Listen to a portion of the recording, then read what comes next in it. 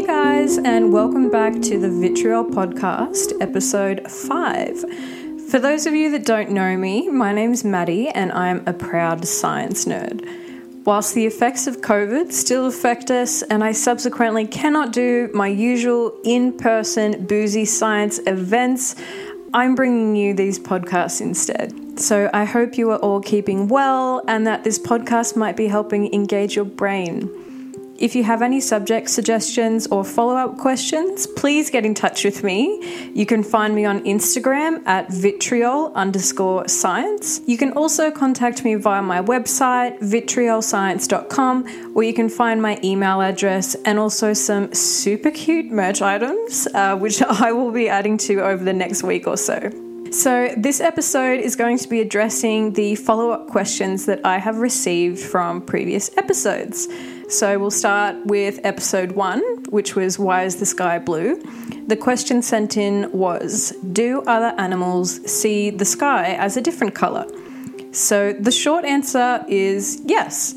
As mentioned in episode 1, there's 3 factors at play as to why we see the sky as blue. One of those reasons is the anatomy of our eyes, and specifically the colour detecting areas of our eyes, which are referred to as cones. Humans have green, blue, and red colour detecting cones.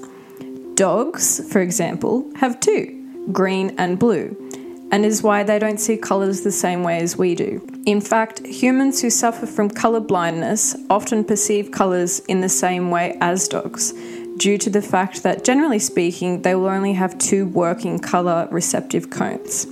Bees, they are interesting in the sense that they have 3 colour receptive cones too, but they have a green, a blue, and an ultraviolet receptor. So they can see things that we can't, and so can other animals. Like butterflies, they have 5 colour receptive cones. And probably the supreme being when it comes to colour receptive cones is surprisingly the mantis shrimp, which has 16 colour receptive cones. We are still unable to fathom what their vision is like, but I guess colours, just like reality, are a bit subjective. So, episode 2, the sent in question relating to sea animals and shells, was, why is calcium so important as opposed to sodium? So, interestingly, calcium is the 5th most abundant dissolved ion or element in seawater. And it's also the 5th most abundant element in the human body. The reason why calcium is utilised is because a shell needs to be hard and protective. And just because sodium is more abundant in the sea does not mean it has to be utilised the most by an animal in this environment. If we think about our own bones, they also have to be strong. And one of the main components of our bones is also calcium.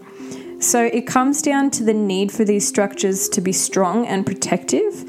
And the only way to achieve that is to utilize calcium from the environment, be it from the sea as a mollusk or from a yogurt as a human. Moving on to the sent-in question from episode 4, which was about orgasms. And the question is, could a lack of orgasm explain the lack of attachment following sex? So, if we think about this purely from the perspective of hormones released during and following sex, if that was all that was going on, then the answer would be yes. However, there are a lot of different factors at play here. Emotions, physical attraction, and the fact that sex can mean different things to different people. The complexities of relationships, be them sexual in nature or not, are immense. The long answer to this question is difficult because of these factors and the beauty that every human being is their own individual.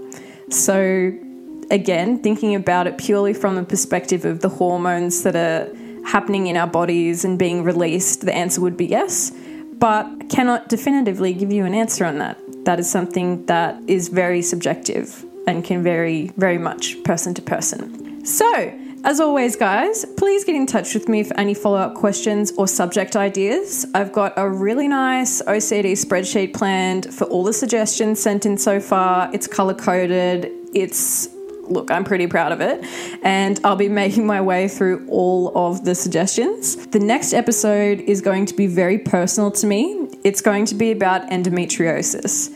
It's really important to me to spread knowledge about endo and inform those who may not understand what it is and potentially not even realize that they might have signs and symptoms themselves. So until then, guys, stay safe.